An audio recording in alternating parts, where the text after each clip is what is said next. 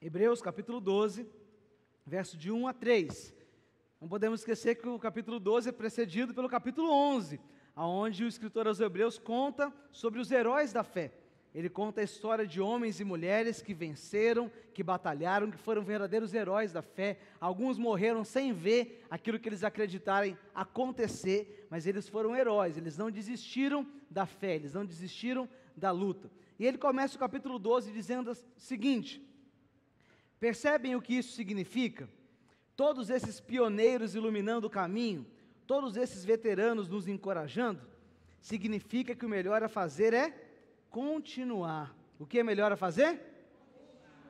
Livre dos acessórios inúteis, comecem a correr e nunca desistam. Nada de gordura espiritual extra, nada de pecados parasitas. Mantenham os olhos em Jesus, que começou e terminou a corrida de que participamos. Observem como ele fez, porque ele jamais perdeu o alvo de vista, aquele fim jubiloso com Deus. Ele foi capaz de vencer tudo pelo caminho, a cruz, a vergonha, tudo mesmo. Agora ele está lá, num lugar de honra, ao lado de Deus. Quando se sentirem cansados no caminho da fé, lembrem-se da história dele, da longa lista de hostilidade que ele enfrentou. Será como uma injeção de adrenalina na alma. O melhor a fazer é continuar. Não existe vida cristã, não existe rendição, não existe entrega, se nós não aprendemos a permanecer, se nós não aprendemos a olhar para frente. Nós não temos que voltar atrás, nós temos que andar para frente. Jesus diz: quem pôs a mão no arado não pode mais olhar atrás. Quando nós nos determinamos a caminhar com Cristo, quando nós tomamos a decisão de render a nossa vida a Deus, nós não podemos desistir, nós não podemos olhar para trás, nós não podemos querer voltar para casa. Nós temos que continuar, mesmo que a situação fique difícil, mesmo que enfrentemos grandes problemas. Desistir nunca pode ser uma opção, desistir nunca pode ser uma alternativa. A gente tem que andar para frente, continua firme, sem desistir, porque a perseverança é vital quando se trata da nossa jornada espiritual, quando se trata da nossa caminhada com Deus. Perseverar é fundamental, nós não podemos desistir de perseverar. Mas o que são esses acessórios inúteis que o texto diz, que nós carregamos a nossa caminhada? O que são esses acessórios inúteis? Coisas que nos embaraçam, religiosidade, rancor, mágoa, marcas de personalidade. Isso não pode nos parar. Nós não podemos ser bloqueados pela nossa própria vida. Nós não podemos ser bloqueados pela nossa personalidade. Eu sei que as marcas da personalidade, elas são muito fortes.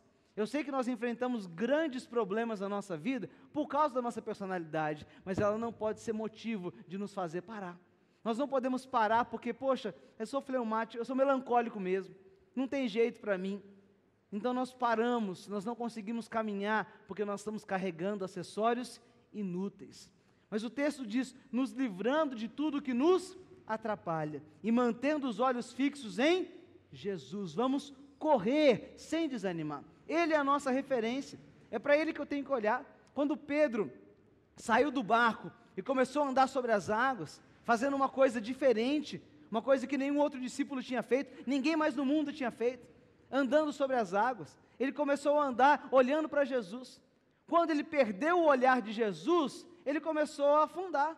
Porque enquanto os nossos olhos estão em Jesus, enquanto a nossa esperança está nele, nós estamos caminhando, fazendo coisas impossíveis, coisas inimagináveis. Mas quando nós perdemos o nosso foco, quando nós paramos de olhar para Jesus, quando nós paramos de olhar para aquele que nos dá esperança, nós começamos a acrescentar na nossa vida acessórios inúteis. E a nossa tendência humana nos leva a crer que nós podemos nos livrar de tudo que nos atrapalha sozinhos. Nós podemos resolver os problemas por conta própria. Nós podemos resolver os obstáculos, vencer os obstáculos sozinhos. Que nós não precisamos das outras pessoas. Mas o problema da nossa vida não são as outras pessoas. O problema da nossa vida somos nós. Nós somos o nosso maior inimigo. Não adianta você falar que a culpa é de alguém que está na sua vida, a culpa é do outro que está ali bloqueando você.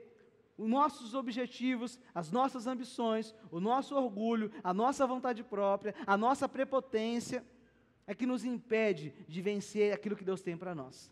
É uma tolice tentar correr uma maratona usando botas e mochilas. Você não vai conseguir. A vida cristã não é uma corrida de disparada, 100 metros rasos, que o William Bolt dá aquele pique, né? Vocês já viram ele na Olimpíada? Ele dispara o tiro lá, ele sai correndo, e em alguns segundos, milésimos de segundo, ele chega do outro lado.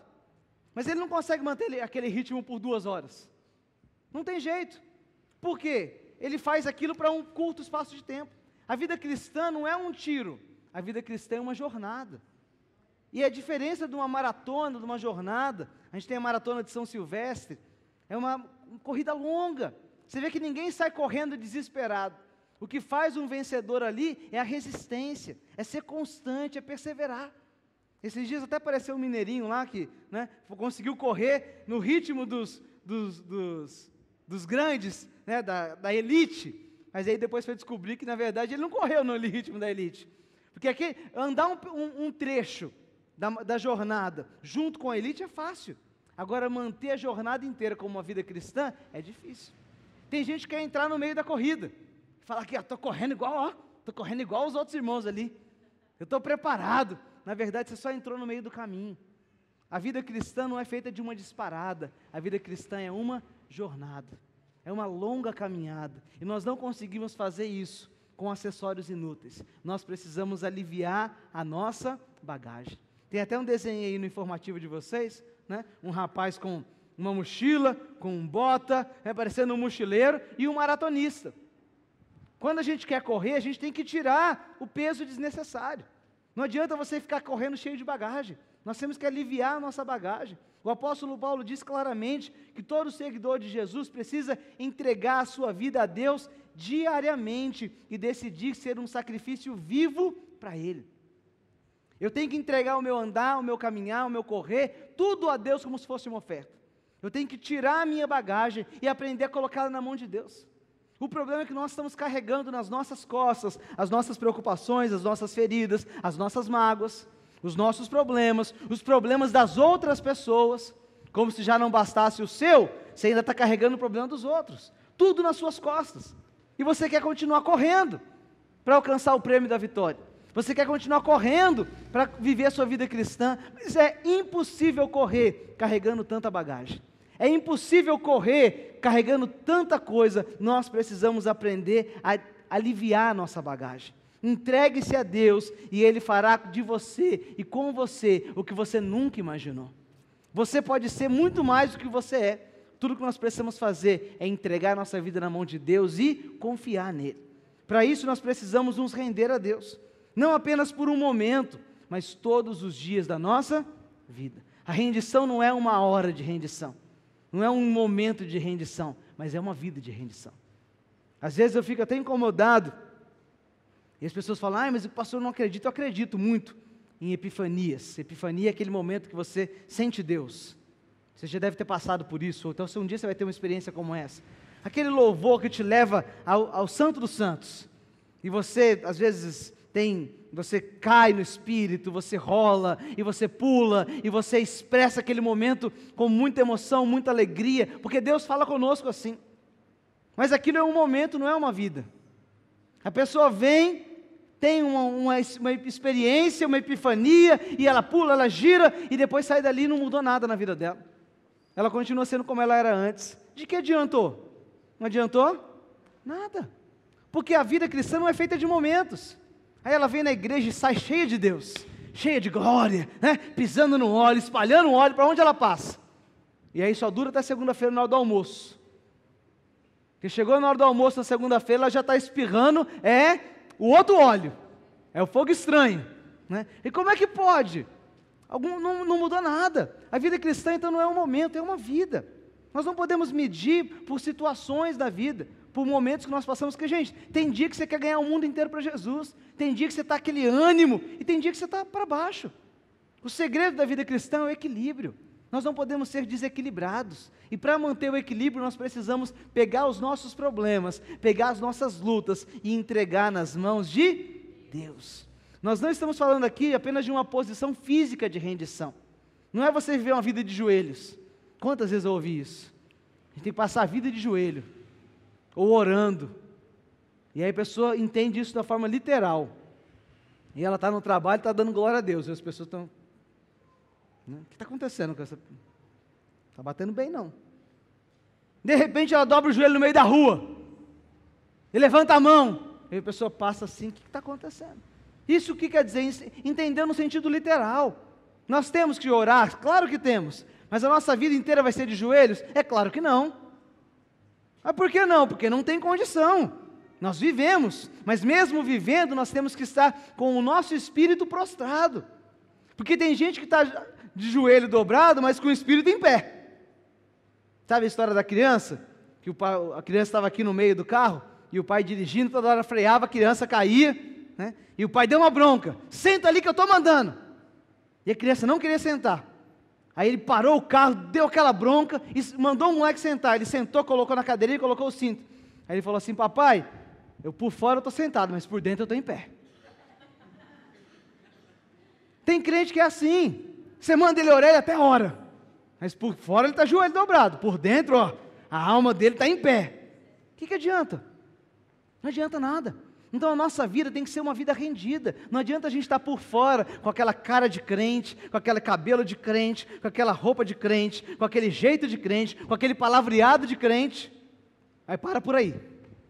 Que tudo de crente que ele tem já deu, já foi tudo, a lista inteira está só na aparência. Por dentro ele não tem um coração cristão. Não adianta nada. Então ou eu abro a minha vida para Deus, ou eu vou viver uma hipocrisia cristã. E o que tem de gente vivendo uma hipocrisia cristã é incontável. Por que as pessoas têm frustração com o evangelho, com a igreja? Hoje não é difícil você falar de Jesus? Você chega num trabalho e vai falar de Jesus, por que é difícil? Porque ele conhece um crente. Aí, meu Deus, ele conhece um crente. E agora? Por quê? O meu cunhado que fala isso muito, eu acho engraçado. Né? A pessoa fala: não, eu até gosto de Jesus, eu não gosto do fã-clube dele. Né? Às vezes o problema do evangelho é o fã-clube de Jesus, somos nós, que somos os fãs dele, somos os cristãos por causa dele, mas nós, infelizmente, temos nos tornado cristãos fechados para Cristo. Não faz sentido. É o cristão ateu, ele disse crer em Jesus, mas vive como se Jesus não existisse. Então entenda que a posição espiritual é a nossa alma rendida a Deus, a nossa alma entregue a Cristo. E quando nós rendemos a nossa alma, rendemos o nosso espírito, e colocamos o nosso espírito em Cristo, nós começamos a dar frutos baseados no espírito. Porque o fruto da natureza humana é o que a gente vê em muito crente por aí: raiva, rancor, amargura, excesso de gritaria, intrigas, imoralidade, idolatria. Está lá em Gálatas 5. Esses são os frutos da natureza humana. E o que tem de crente que dá só esse tipo de fruto é incontável. Mas os frutos do Espírito de Deus, quer dizer, aqueles que creem em Deus, aqueles que vivem ligados com Cristo, quais são os frutos do Espírito na vida dele? O amor, que consiste em paz, bondade, benignidade, mansidão, domínio próprio. Esse é o fruto de uma vida aberta a Deus. Então entenda que o processo de rendição, aquilo que a Bíblia chama de transformação, está longe de ser instantâneo e é sempre acompanhado de dor. Se render a Deus não é uma hora para outra, não é dobrar o joelho ou deitar no chão. Isso é uma atitude que pode representar um momento, mas uma vida rendida a Deus está longe de ser isso. Uma vida rendida a Deus é uma vida completamente entregue para fazer a vontade de Deus, para viver aquilo que está pregando. Porque pregar é fácil, qualquer um consegue. Não consegue? Qualquer um sabe dar uma boa pregação, uma aula de moralidade. Todo mundo sabe ser moral, todo mundo sabe o que é certo, mas na hora de fazer o que é certo que a coisa muda. Então, sabendo disso, eu insisto que você não se envergonhe de render a sua vida a Jesus, para poder ser usado por Deus. Mas não render um momento, render a vida. Mas toda a vida é feita de momentos. A vida é feita do quê? Às vezes você guarda um rancor até hoje, de um momento que você viveu. Porque um dia, o meu cunhado me xingou, ou fez uma coisa horrível para mim, me traiu, e até hoje você vive essa traição. Porque um dia a minha esposa me traiu, e até hoje, um momento, fez você passar uma vida inteira com mágoa por causa de um momento. A nossa vida é feita de momentos. Os momentos marcam e a gente passa a viver por aqueles momentos. Então a rendição também tem que ser assim. Nós temos que ter o nosso momento de rendição. Mas não podemos viver apenas de momentos, porque a rendição de verdade vai gerar uma vida marcada por aquele momento. Aquela hora que Deus fala assim, poxa, entendi. Sabe, fez sentido para mim? E nem sempre é no processo normal. Eu me tornei pastor antes do ministério pastoral fazer sentido para mim. O momento foi diferente. Eu recebi uma unção no momento, uma ordenação ministerial no momento, e eu recebi um chamado, um momento de rendição ao ministério, anos depois. Tudo bem. A questão assim, qual é a grande questão disso? Um dia eu tive um momento de rendição, e hoje eu sei o que é ser pastor. E quando esse momento vem, nada me tira do ministério. Antes de ter o momento, várias vezes eu tive dúvida, mas depois do momento de rendição, a dúvida foi embora. A mesma coisa comigo foi com o batismo. Eu batizei com 12 anos de idade, e me converti com uns 20 e poucos.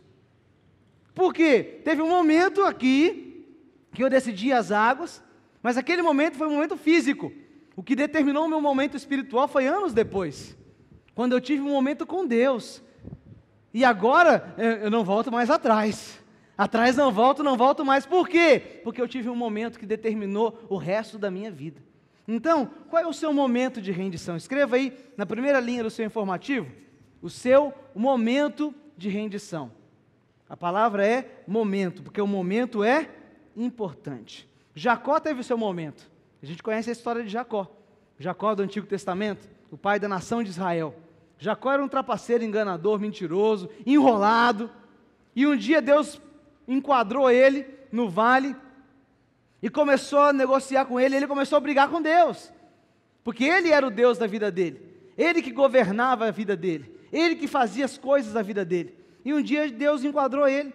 E quando Deus deu a ele um novo nome, quando Jacó parou de lutar com Deus e aceitou que ele estava rendido, tomou um belo de um beliscão na coxa, foi marcado por Deus. Naquele momento, ele iniciou uma nova história. Naquele momento, Deus deu para ele uma nova oportunidade. Foi um momento que mudou a história de Jacó para sempre, porque ele saiu daquele vale da maneira diferente que ele entrou. Então o momento é importante. Eu pergunto, quando você vai parar de lutar com Deus? Jacó deixou de ser Jacó e se tornou Israel. Deus falou, estou te dando um novo nome, uma nova oportunidade, eu estou abrindo um caminho novo para você, porque você abriu a sua vida para mim. Quando você abrir a sua vida para Deus, Deus vai dar para você um novo momento, uma nova história, uma nova oportunidade. E isso pode acontecer em áreas da sua vida. Você pode falar, pastor, mas eu já me converti, você está pregando essa mensagem no lugar errado. Eu já sou convertido. Mas toda a sua vida é convertida? Ou existem áreas da sua vida que você ainda não abriu para Deus? Existem áreas do seu casamento que você ainda não abriu para Deus. E é hora de você abrir a sua vida e ter o seu momento com Deus. No seu caráter, na sua liderança, nos seus relacionamentos, na sua vida. Quando você vai parar de lutar com Deus e aceitar o que Deus tem para você. Pergunte a Deus agora se existem coisas na sua vida sobre as quais você não está permitindo que Ele tenha controle completo. Pare de ir a Deus levando as suas opções. Max Lucado escreveu, e eu até coloquei a frase aí para vocês, e ele diz assim, Max Lucado é um autor muito famoso, cristão, e ele diz assim, não vá a Deus com opções e com expectativas de que Ele escolha uma das suas preferidas. Vá a Deus com as mãos vazias, sem vontades ocultas, sem dedos cruzados, nada atrás das costas. Vá a Ele com a disposição de fazer o que Ele quiser. Quantas vezes nós vamos a Deus com as nossas opções? E tudo que Deus tem que fazer é escolher essa ou essa. Deus, o que eu faço? Eu quero ir para cá ou ir para lá. E aí Deus, o que eu faço? Aí Deus fala, você não vai nem para cá nem para lá. Vai ficar parado. Ah Deus, mas essa não é uma opção que eu te dei. Eu estou te perguntando se eu vou namorar com a Mariazinha ou com a Joaninha. Aí Deus fala, você não vai namorar com nenhuma. Mas peraí Deus, não, eu quero uma das duas. Você quer saber de Deus, o que Deus quer que você faça. Não, você não quer saber a vontade de Deus, você quer levar a sua opção para Deus. Chega para Deus e fala, Deus, espero que Ele fale isso para mim. Você pede a Deus que faça o que você quer que Ele faça. Mas isso não é abrir sua vida para Deus. Isso não é um momento de rendição. Você acha que Deus é aquela bolinha de sim ou não?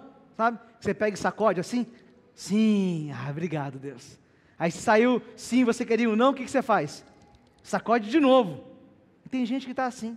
Ele não está aberto aos planos de Deus, ele está querendo apenas que Deus cumpra a vontade dele, que Deus faça o que ele quer fazer. Porém, essa é uma luta constante. Nós estamos sempre tentando tomar o lugar de Deus, tentando assumir o controle. E ato de rendição não é um acontecimento isolado.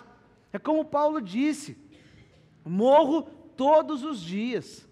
Todo dia a gente tem que morrer. Não é apenas um momento de morte. Todo dia é momento da gente morrer. A vida cristã não é assim, eu morri uma vez e acabou. Porque a gente morre hoje e ressuscita amanhã. Aí morre hoje e ressuscita amanhã de novo. Aí morre depois de amanhã, ressuscita depois de amanhã. Esse é o problema. Nós não estamos disponíveis para literalmente morrer todo dia. Tem que ir para a cruz todo dia. Porque todo dia tem área da nossa vida que nós ainda não entregamos a Deus. Então, há um momento da rendição e há também a prática da rendição, que ocorre todo dia, todo momento e por toda a sua vida. Fala comigo, existe o momento e existe a prática. O momento é quando Deus para você e fala: ei, presta atenção. Esse é o momento. Quando Deus sacode você, trava, enquadra você, ou a palavra enquadra você, e você, peraí, eu estou errado. Mas o momento tem que levar à prática. O problema do sacrifício vivo é que ele está vivo. E Paulo falou: coloque a sua vida como um sacrifício vivo no altar. E o que é vivo, está vivo, quer fugir. Se o sacrifício morto é fácil, só colocar lá ele fica. Mas vivo é fácil manter? Não é. Galinha, você pega a galinha para fazer um ensopado, não sei quem já fez isso na roça, né? Não é uma tarefa fácil. Quando você entra, o que elas fazem? Sai tudo correndo. Por quê? Você vai sacrificar, mas ela está viva, ela não quer ir para o sacrifício. E ela vai fugir de você. E você pegar ela pelo patinho e colocar lá no lugar e der uma bobeada, o que acontece? Ela corre de novo. Por quê? Está vivo o sacrifício. A nossa vida é assim também. Nós estamos vivos, mortos, vivos. A gente está morrendo, matando a nossa natureza, mas ela ainda está viva. E essa luta, ela não quer ficar no altar, ela quer escapulir do altar. Mas a nossa decisão, nós precisamos renovar a nossa rendição umas 50 vezes por dia. E falar: Senhor, me ajuda a ficar rendido, me ajuda a ficar quieto, me ajuda a não agir, me ajuda a cumprir a sua palavra. Me ajuda a ser como Jesus, que foi para a cruz mesmo sendo um leão, mas ele escolheu ir rendido para a cruz. A cruz não podia parar ele. Um ato dele, um olhar dele podia mandar aqueles soldados para longe. Ele é o rei, ele é Deus. Ele podia escolher lutar contra aqueles soldados, não precisa nem de luta. Só ele piscar o olho e todo mundo... Na hora que foram cravar o prego na mão dele, é só endurecer a mão que aquele prego não entrava. Mas Jesus escolheu estar ali rendido, como um leão. E eu gosto muito da cena retratada pelo filme As Crônicas de Nárnia. E eles fizeram essa cena muito linda, quando Aslan vai para a mesa, e aquele leão grande, aquele monte de bichinho esquisito, pequenininho, feio, saltando, e aquele leão que, a pata do leão era o tamanho do bicho, uma patada do leão mandava o bicho longe, mas o Aslan, que ali representa Jesus, decidiu ir para o sacrifício. E essa é a nossa vida. Ir para o sacrifício não quer dizer que você é fraco, que você não tem condição de fazer, mas é dizer que você decidiu render a sua vida nas mãos de Deus. Em todas as suas orações, diga a Deus: guarda-me de mim mesmo e do maligno. Nós temos que pedir a Deus que guarde a nossa vida da nossa própria vida, porque nós que nos destruímos, nós que nos matamos, nós que nos engordamos, nós que nos perdemos, somos nós quem fazemos, ninguém faz por nós. Nós decidimos o que fazer, e a nossa decisão nos leva à destruição, ou nos leva à vida. Nós somos livres para escolher, para tomar decisão. Nós somos escravos das consequências dessa decisão. A decisão é nossa. Você já entregou toda a sua vida a Deus? Ou entregou algumas partes e no final acabou pegando tudo de volta? Vamos fazer como o rei Davi, que escreveu no Salmo 139, verso 23. E diz assim: investiga a minha vida, ó Deus, descobre tudo a meu respeito, interroga-me, testa-me, assim terás uma ideia clara de quem sou. Vê por ti mesmo se fiz alguma coisa errada, e então guia-me na estrada que conduz à vida eterna. Investiga a minha vida, interroga, me testa, dá uma boa olhada, tem uma ideia clara de quem eu sou, vê se fiz alguma coisa errada, vê se há em mim algum caminho mau, sonda o meu coração, conhece os meus pensamentos, vê se há algum caminho mau, e me guia pelo caminho que conduz à vida eterna. E a vida eterna só é levada àquele que está rendido a Deus, aquele que aceita ser guiado por Deus, aquele que aceita ser direcionado por Deus. E aí nós vamos à segunda pergunta dessa mensagem hoje: o que nós precisamos render a Deus? O que nós precisamos entregar a Deus? São muitas coisas, mas eu separei algumas que eu acho que tem a ver com o nosso dia a dia, algumas que tem a ver com a nossa vida cotidiana, que eu acho que vai fazer sentido para você essa mensagem um pouquinho mais. Primeira coisa que nós precisamos aprender a entregar a Deus, que a gente tem muita dificuldade, entregar a Deus as nossas preocupações. Então escreva aí a palavra preocupações. O que nós temos que entregar a Deus? Preocupações. Aprender a renunciar e deixar Deus controlar. Aprender a renunciar à nossa decisão, aprender a renunciar à nossa vontade e aprender a nos entregar à vontade de Deus. A Bíblia diz que nós temos que entregar as nossas preocupações a Deus. Salmo 55, verso 22, entregue os seus problemas ao Senhor e Ele o ajudará. Ele nunca deixa que fracasse a pessoa que lhe obedece. O que nós temos que fazer? Entregar. Mas é entregar mesmo, confiar em Deus. Não é entregar a Deus e ficar de olho. Não é entregar a Deus e ficar ali atento, igual o pai faz com o filho. Sabe quando o pai deixa o filho sair de casa sozinho?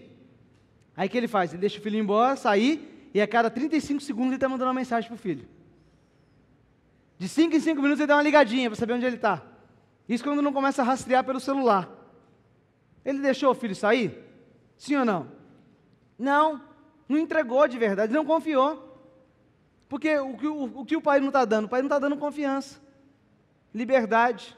A questão é que a criança, quando recebe a confiança, ela também tem que aprender a obedecer. E esse é o problema, nós somos como crianças. E aí, o pai está certo em ficar cobrando uma criança que não obedece? Claro que está.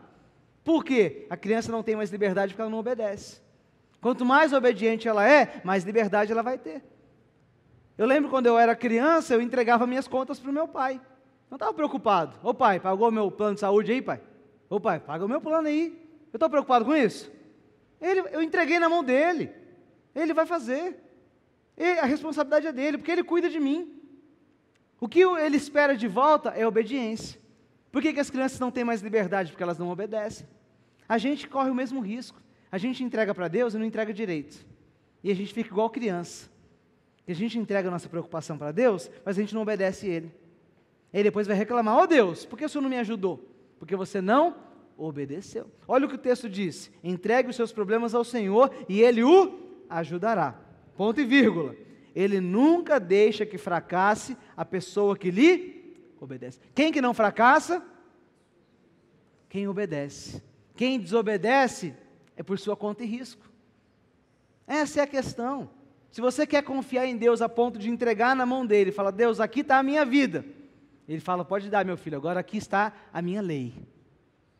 Obedece. Porque se você não obedecer, eu não posso garantir o seu sucesso. Se você não obedecer, eu não tenho o que fazer por você. Não tem jeito. A questão é, com o que você está preocupado hoje? Entregue a sua preocupação nas mãos de Deus. Confia nele e Ele tudo fará por você. Entregue ao Senhor as suas preocupações. Para de lutar com Deus. Para de fugir e entregue a sua preocupação a Deus. O que mais nós temos que entregar a Deus? Escreva aí na segunda linha. Nós temos que entregar as nossas feridas.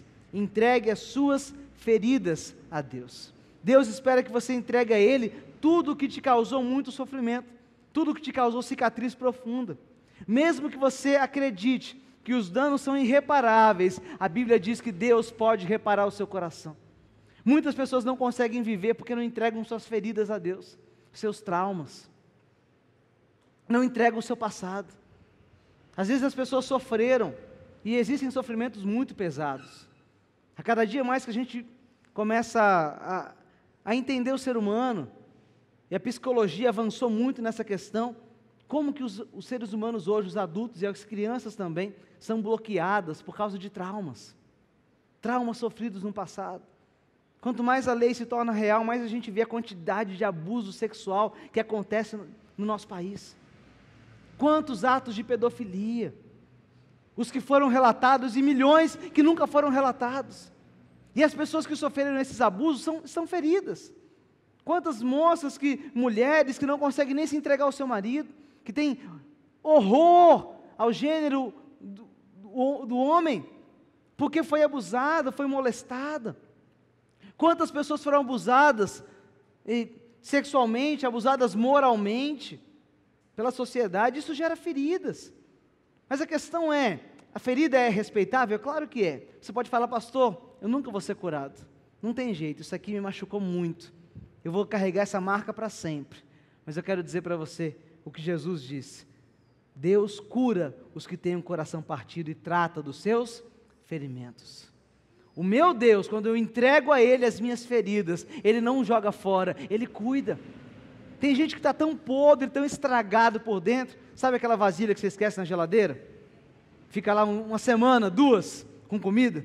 Que quando você abre, a vontade que dá é jogar a vasilha com tudo no lixo. Né? Não vou nem abrir isso aqui, não dá nem para lavar essa vasilha. Está podre, está estragada. Joga tudo fora. Mas Deus não joga fora. O que Deus faz? Ele trata. Por mais que você fale, não tem jeito, isso aqui não tem solução, mas para Deus tem solução, porque quando você abre o seu ferimento para Deus, quando você abre o seu coração para Deus, Ele trata você. Nós temos que abrir, tem que colocar para fora, porque isso mata, é como a doença mata. E o que você tem que fazer com uma doença que você descobre? Deixa ela lá? Ah não, estou doente, mas não tem jeito para mim, essa minha doença vai acabar comigo, vou ficar com ela. O que você tem que fazer? Abre e tira fora, antes que ela se espalhe e acabe com toda a sua vida. O que eu faço com o meu trauma? Põe para fora. Eu tenho que conversar com alguém, eu tenho que expor. Não posso ficar com medo de viver, com medo das pessoas, com medo dos relacionamentos. Até quando? Um outro abuso tem se mostrado muito real nos nossos dias hoje, abuso espiritual. Quantos pastores têm abusado da sua autoridade, têm abusado da palavra e consequentemente abusam das ovelhas? Quantas pessoas que não querem nem saber de igreja, tem irque quando fala a palavra igreja, pastor, ai, modelo de igreja, ai meu Deus do céu, não quero nem ouvir falar disso.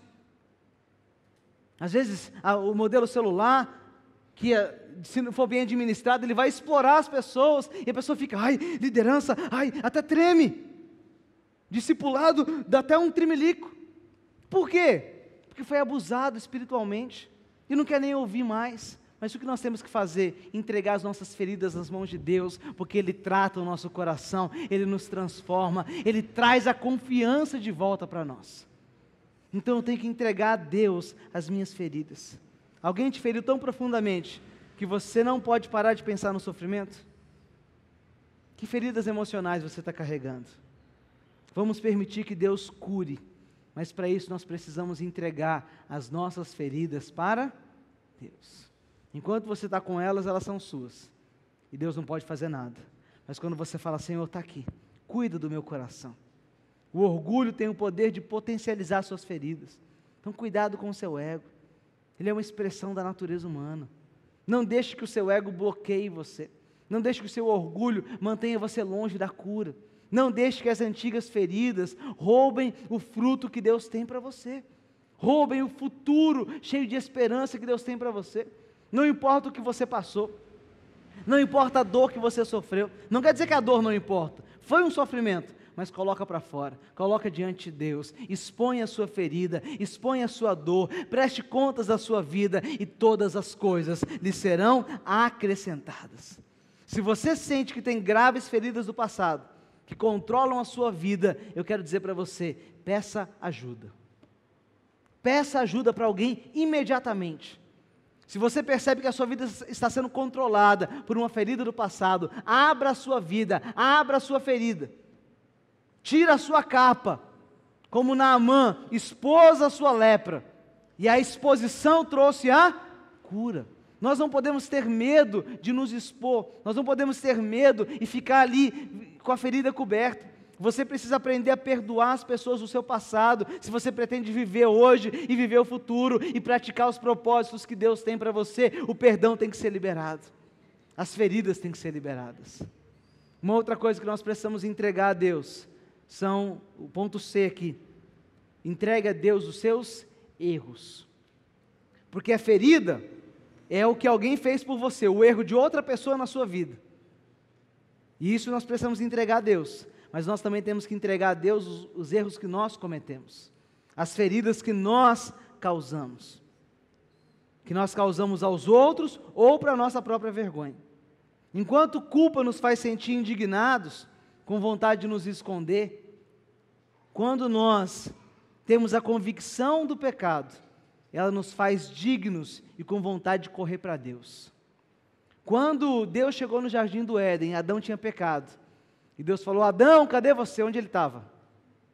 Culpado e escondido. Porque a culpa leva você a se esconder. O medo leva você a se esconder. E Adão estava lá escondidinho, atrás da moita, tentando cobrir a sua vergonha com uma folhinha, como se esse fosse o problema. Mas a dignidade, o reconhecimento do erro, saber que eu errei. Pai, eu pequei contra ti, não sou digno de ser chamado seu filho. O reconhecimento do erro leva você para perto de Deus. A Bíblia diz que se confessarmos nossos pecados a Deus, nós recebemos perdão e purificação. 1 João 9, mas se confessarmos nossos pecados a Deus, Ele é fiel e justo para fazer o que é certo. Ele perdoa os nossos pecados e apaga toda a maldade. Mas nós temos que confessar. Nós temos que contar. Nós temos que confessar os nossos pecados a Deus. Mas lá em Tiago também fala que quando nós confessamos os nossos pecados uns aos outros, nós somos curados. Então Deus purifica o pecado, mas a comunhão da igreja, quando há verdade, nos traz cura. Nós vamos iniciar aqui esse semestre ainda, um programa chamado Celebrando Recuperação, que o programa trata exatamente disso, confissão. Reconheça, eu sou um pecador e carente da graça de Deus. Sou um filho amado por Deus que luto contra a procrastinação, contra a incredulidade. Meu nome é Rafael, essa é a minha luta. Quando eu confesso o meu erro, quando eu confesso as minhas lutas, eu tenho dignidade de chegar a Deus, e Deus tem o poder de atuar em mim, de mudar a minha história. Nós temos que confessar todo e qualquer pecado, porque quando nós confessamos o pecado, nós encontramos a purificação. Mas a Bíblia também adverte, lá em Provérbios 28:13, sobre a penalidade de não confessar. Porque você pode não confessar, sim ou não? Você pode ter liberdade de não confessar. Porém, Provérbios 28:13 diz assim: quem tenta esconder os seus pecados não terá sucesso na vida.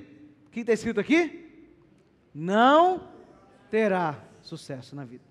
Fala comigo, não. Mais uma vez. Mais uma vez. É taxativo. Quem tenta esconder o erro não tem sucesso. Porque erro todo mundo comete, mas quem joga para baixo do tapete, não adianta. Não adianta, não tem jeito. Porém, mas Deus tem misericórdia de quem confessa os seus pecados e os abandona. Para ser alvo da misericórdia de Deus, nós precisamos confessar os nossos pecados e precisamos abandonar. Agora, quem esconde o pecado, quem tem vergonha, quem não abre o seu pecado para Deus, porque Deus está vendo. Você acha que Deus não sabia o que Adão tinha feito? É claro que ele sabia, mas Adão estava lá escondendo, com um paninho, achando que dava para esconder de Deus. Esse é o problema do pecador, ele acha que consegue enganar a Deus. A gente fica igual criancinha, achando que está enganando pai e mãe. Ou quando aquela criança menorzinha ainda, né? Lá, pegar a Lorena, colocar um paninho no rosto dela e falar: cadê a Lorena? Ela vai achar que você não está vendo ela. Todo mundo está vendo, mas ela acha que não. E o pecador é assim também. Cadê? Cadê você? E você está com um paninho na cara assim: ninguém está me vendo. Você está com uma roupinha feita de... Qual foi o material que ele usou? Esqueci até. Lá em Gênesis. Pegou uns folhas de bananeira, né? e fez uma roupa para você e acha que está escondendo a sua vergonha. Deus está te vendo. Deus sabe, o Pai conhece você. O que você tem que fazer o que é? Pai, pequei contra ti. A história de Adão podia ter sido diferente, se ele tivesse se apresentado a Deus, falado, Deus, eu errei, eu comi o que não era para comer, me perdoa. Mas por que a história teve aquele fim? Porque Adão preferiu esconder, preferiu transferir a responsabilidade. Eu posso até ter comido, Deus. Acho que não comi não, viu? Mas eu posso até ter comido. Mas se eu comi, a culpa foi de Eva, a mulher que o Senhor me deu. Aí Deus vai para Eva. E Eva, e você? Comeu ou não comeu? Eu posso até ter comido, fui enganado, mas se eu comi, a culpa é da serpente. Esse é o problema nosso. Ao invés de a gente assumir o nosso erro, a gente prefere ficar ali, não, posso ter falado, posso não ter falado, posso ter feito, posso não ter feito. Eu lembro um dia eu descobri um pecado bem cabuloso, um negócio feio mesmo de uma pessoa. E a pessoa não sabia de onde eu tinha descoberto, que ela tinha muito mais pecados do que aquele que eu descobri. Mas eu fui lá e falei, aí querido, como é que tá? E essa situação? Não, nada, o que é? Aí ele começou a perceber que eu sabia do que ele estava falando, mas ele não sabia qual pecado eu estava falando. Aí ele acabou confessando os outros 3 antes de chegar no que eu sabia. Falei, meu, te falar, hein? Por que você já não confessou de uma vez? Preferiu jogar para cá, para lá, confessou uns menos graves, né? Para ir jogando, para ver até que ponto eu sabia da situação. Mas por que a gente faz isso? Porque a nossa natureza é pecaminosa. A gente prefere ficar se escondendo, fugindo. Mas quem esconde o pecado não tem sucesso na vida. Mas quem confessa o pecado, quem abandona o pecado, encontra misericórdia em Deus. Que você seja alvo da misericórdia de Deus na sua vida. E a outra coisa que nós precisamos entregar a Deus, de tudo que nós temos que entregar a nossa vida inteira, mas para essa reflexão ficar mais próxima da realidade, nós precisamos entregar a Deus as nossas fraquezas. Você já se gabou das suas fraquezas? Se gabou da sua dificuldade? Na sociedade de hoje, é contracultural falar de fraqueza pessoal, ninguém vai falar. Você vai num trabalho e pergunta, quais são os seus pontos fracos? Aí você fala, eu sou... não sei. O meu ponto fraco é que eu sou muito amigo. Meu ponto fraco é que eu sou muito bonzinho. A pergunta não foi essa, meu filho. Isso é um ponto forte. Por que a gente tem tanta dificuldade de nos gabar das nossas fraquezas? Porque a maioria de nós gosta de falar das virtudes e minimizar as fraquezas. Mas Deus quer que assumamos a nossa fraqueza, para que então possamos ser fortalecidos em Deus. Quanto mais fraco nós somos, mais forte Deus é em nós. Aprenda a rir de você mesmo. Aprenda a olhar no espelho e falar, poxa, que papelão que você fez, Rafael. Aprenda a rir dos seus erros. Não leve você tão a sério. Reconheça a sua fraqueza, porque reconhecer a sua fraqueza é uma oportunidade de baixar o seu topete e entender o tamanho da sua limitação. E quando você entende o tamanho da sua limitação, você começa a entender o tamanho da graça de Deus por você. É bom quando você fala, poxa, nisso eu não sei fazer. E as pessoas sabem que o Rafael é ruim nisso. Aí Deus vai e me usa para fazer exatamente aquilo. Aí todo mundo fala, mas como é que ele fez? Ele não sabe. Eu não sei. Mas como que eu fiz? A graça de Deus. Nós estamos demonstrando a graça de Deus, porque quanto mais fraco nós somos, mais forte Deus é na nossa vida. Olha essa história de Paulo. Eu acho que essa aqui é a melhor ilustração que tem para entregar a fraqueza a Deus.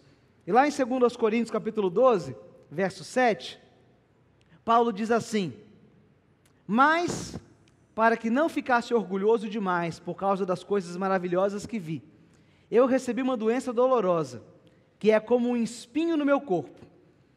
Ela veio como um mensageiro de Satanás para me dar bofetadas e impedir que eu ficasse orgulhoso. Mensageiro de quem? A doença estava ali, o problema estava ali para quê? Para que Paulo não se achasse demais. Quando ele começasse a sentir muito poderoso, olha lá, Satanás estava mandando uma mensagem para ele, para manter ele no eixo. Deus permitiu, por quê? Porque ele tinha que manter longe do orgulho. Verso 8 ele continua, 3 vezes orei ao Senhor, quantas vezes? 3 vezes, pedindo que Ele me tirasse esse sofrimento. Mas Ele me respondeu, a minha graça é tudo o que você precisa, pois o meu poder é mais forte quando você está... Vamos repetir essa frase, que ela é boa, né? Fala comigo, a minha graça é tudo o que você precisa, pois o meu poder é mais forte quando você está fraco. Portanto, eu me sinto muito feliz em me gabar das minhas fraquezas, para que assim a proteção do poder de Cristo esteja comigo. Eu me alegro também com as fraquezas, os insultos, os sofrimentos, as perseguições, as dificuldades pelas quais passo por causa de Cristo, porque quando perco toda a minha força, então tenho a força de Cristo em mim. Eu me gabo, eu me alegro. Poxa vida! Jesus diz, bem-aventurado aqueles que são insultados, perseguidos, caluniados por causa do Evangelho. Paulo diz, eu me alegro na minha fraqueza, eu me alegro no insulto, eu me alegro na perseguição, no sofrimento. Por quê? Quanto mais eu sou perseguido, quanto mais eu estou sofrendo, mais eu vejo a graça de Deus na minha vida. Essa é a hora de nos rendermos a Deus. Essa é a hora de entregar nossa vida a Deus. Esta é a hora de se render. Então escreva aí a última palavra dessa noite. Esta é a hora de se render. Essa mensagem é difícil, porque ela leva você para olhar profundamente na nossa alma. E isso pode doer, e doer muito.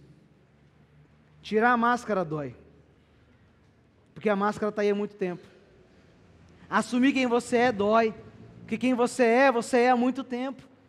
Reconhecer os seus erros, os seus pecados dói, porque você é pecador há muito tempo. Mas Deus convida você a se render hoje. Lá no texto que nós lemos, o primeiro texto de Hebreus, capítulo 12, lá no finalzinho do texto diz assim, quando sentirem cansados no caminho da fé, lembrem-se da história de Cristo, da longa lista de hostilidade que ele enfrentou. Será como uma injeção de adrenalina na alma. Quando nós olhamos para Jesus, quando nós rendemos a nossa vida a Jesus, não por um momento, mas por toda a nossa vida, quando nós olhamos para Ele, no meio da dificuldade, eu sei que ainda que eu ande por um vale escuro como a morte, eu não terei medo de nada, porque a palavra de Deus, a presença de Deus está comigo. Quando eu olho para Jesus, eu sei que ainda que eu ande pelo meio da dificuldade, ainda que eu seja jogado na cova dos leões, quando eu estou com os meus olhos fixos em Jesus, a minha vida aberta para os planos dEle, eu não vou ter medo de nada, porque eu sei que Ele está comigo. Onde há amor, não existe medo. Que o Senhor Jesus cresça na nossa vida, e a nossa vida diminua. Que possamos ter mais de Deus e menos de nós. Mais da presença de Deus e menos da nossa própria vida.